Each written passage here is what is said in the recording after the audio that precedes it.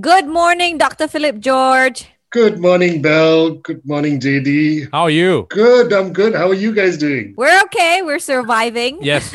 Dealing with the CMCO. Yes. Yes. Well, And the rising numbers every day. I know. man, I my think God. we should stop looking at the numbers. Yes. yeah, I think the important thing is to focus on our own safety and ensuring that we follow the SOPs and stay safe, essentially. Yeah. Because look Yeah. at the numbers, that's no good. And I'm only focusing on my bank account. The numbers are not going up there. All right, let's get to Mind Matters. We're discussing articles today, and the first article is about video games. Now, during the pandemic, I'm sure a lot of people have been turning to video games as a form of entertainment, not only for children or teenagers, but adults as well, right? But as parents, we try to stop our children from playing too much video games because we know that it's not good for their mental health and their mental growth, right? But this article actually says otherwise. So, Doctor, how can video games be good for mental health when we all know that too much of it can cause someone to get addicted to it? Yeah. Well, actually, this really is an opinion piece. So I think we have to remember that this is the opinion of the author. There is truth, however, that video games can be beneficial for some aspects of mental health, such as building autonomy, competence, and in those who you are playing with, if you're playing with others and all, it may develop a sense of connectedness, especially during a lockdown, So video gaming is actually a very popular leisure activity, and especially among young adults. And the amount of time spent playing video games has increased steadily from about 5.1 hours per week in 2011 to 6.5 hours per week in 2017. Video gaming is actually known to have some benefits, like I mentioned, but also perhaps even in improving focus, multitasking, and developing working memory. And of course, in a pandemic, the opportunity to connect with others.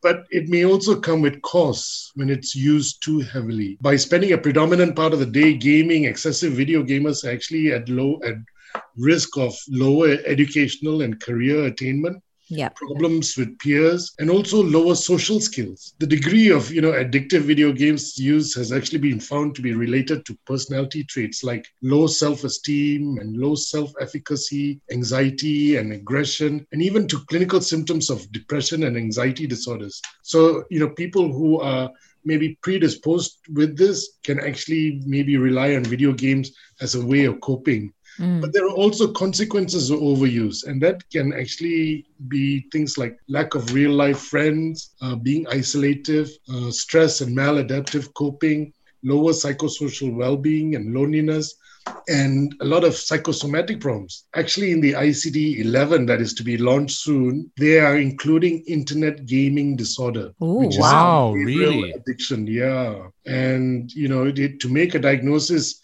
you have to have 3 features for a period of 12 months, which includes impaired control over gaming, increased priority given to gaming, continuation or escalation of gaming despite the occurrence of negative consequences.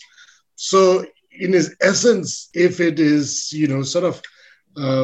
built a balance, you have balance use and, all the other activities are not given up, I think it actually may be a benefit. But once it goes beyond that, I think it has mental health problems. Now, Doctor, this next article is from Medical News Today, and there's a large study that finds a clear association between fitness and also mental health, means physical fitness and mental health. But we all know that doing some form of physical activity is good for physical and mental health. But for someone who is maybe deep into their depression or other mental health disorders, are they still able to push themselves to do some form of exercise, or do they need help? Yeah. Well, actually, as you mentioned, exercise helps prevent and improve a number of health problems, including high blood pressure, diabetes, arthritis. Research on depression, anxiety shows that exercise actually causes a lot of psychological and physical benefits that also improve mood and reduce anxiety. In fact, exercise is part of the therapy and the treatment that we prescribe to patients with depression and anxiety disorders. It is in fact beneficial to almost all mental health conditions because it releases internal endorphins, or the feel feel-good chemicals. And then it stimulates your reward pathway, making you feel a sense of satisfaction. And it can also distract your mind of worries. So, when you get away from that cycle of negative thoughts that actually feed depression and anxiety. Also, regular exercise can increase self-confidence when you achieve targets. And, it also aids in connecting with others when you are doing it together with others. I often advise parents to exercise with their children because it's in exercise that the children feel more calm and less stressed, that they can communicate more with their parents and the relationship starts to improve. So it is true that you can, especially, if you have moderate to severe depression, it is true that it's difficult to immediately go out there and exercise. Yeah. That's why we typically advise that with antidepressants or other medication that we use, once it started to have its effect in that second or third week, when energy and motivation starts to lift, that's when patients need to force themselves out to go for exercise. We enlist family members or even, good friends to help encourage and accompany people to start their exercise routine. But basically, if they have a schedule that incorporates exercise, they help themselves in their whole process of recovery as well. What kind of exercises, Doc, is good for someone who is on antidepressants? The type of exercise is typically aerobic. That's what we would usually advise. Anaerobic exercise like, weights and those sort of things can actually increase stress. So you need to combine it together with aerobic, The other thing is maybe you want to look for something that actually incorporates breathing and, maybe a bit of meditation. And that's where yoga comes in as well. It's been shown to be, maybe a more holistic form of exercise as well. So there are different variations, but I think the important thing is to start and, maintain a regular schedule with exercise. This next article is about this research done at the University of Missouri School of Medicine, and they found that cognitive behavioral therapy, or CBT, may improve sleep and potentially affect alcohol use outcomes among young adults who binge drinks and because of insomnia. Yeah. Now, CBT participants reported a 56% reduction in insomnia severity with moderate improvement in objectively assessed sleep efficiency. Now, what is CBT and how does it help participants who actually go for this therapy sleep better? Yeah, so cognitive behavior therapy is a treatment method that's used in treating people with mental health issues. It's one of the preferred treatments for depression and even for anxiety disorders. It is actually a common type of talk therapy, or what we term as psychotherapy. The patient works with a psychiatrist or psychologist or counselor in a structured way, attending a limited number of sessions. And this is specifically focused on changing thinking styles and modifying behavior. So that's why it's CBT. Cognitive is, your thinking, your decision-making, your judgment, and then behavior changes as well. So in this study, it actually looks specifically at sleep hygiene, sleep restriction, relaxation techniques, behavioral experiments, and insomnia prevention discussions, as well as sleep diary use. So these were the components of that CBT that they employed. Okay. And it basically focused on improving sleep duration and quality through these mind techniques and behavior changes. It's what we would typically resort to as maybe first choice for sleep problems. Instead of medication, we use this actually. This article also says CBT can also sort out addictive personality, specifically with alcoholism. Is CBT a better alternative to medication when it comes to addiction also? Well, actually, it's hard to say because this study actually looked at young binge drinkers with the definition of binge drinking being more than 4 drinks on one occasion in the last 1 month. And we know binge drinking is actually quite common among younger adults. Yeah. Aged between 18 to 35, and usually twice as common in men than in women. In fact, according to the 2019 National Health and Morbidity Survey in Malaysia, 1 in 2 or 45.8% of alcohol drinkers in Malaysia are binge drinkers. Wow. So that's actually quite a big number. So this is an issue that's pertinent to us as well.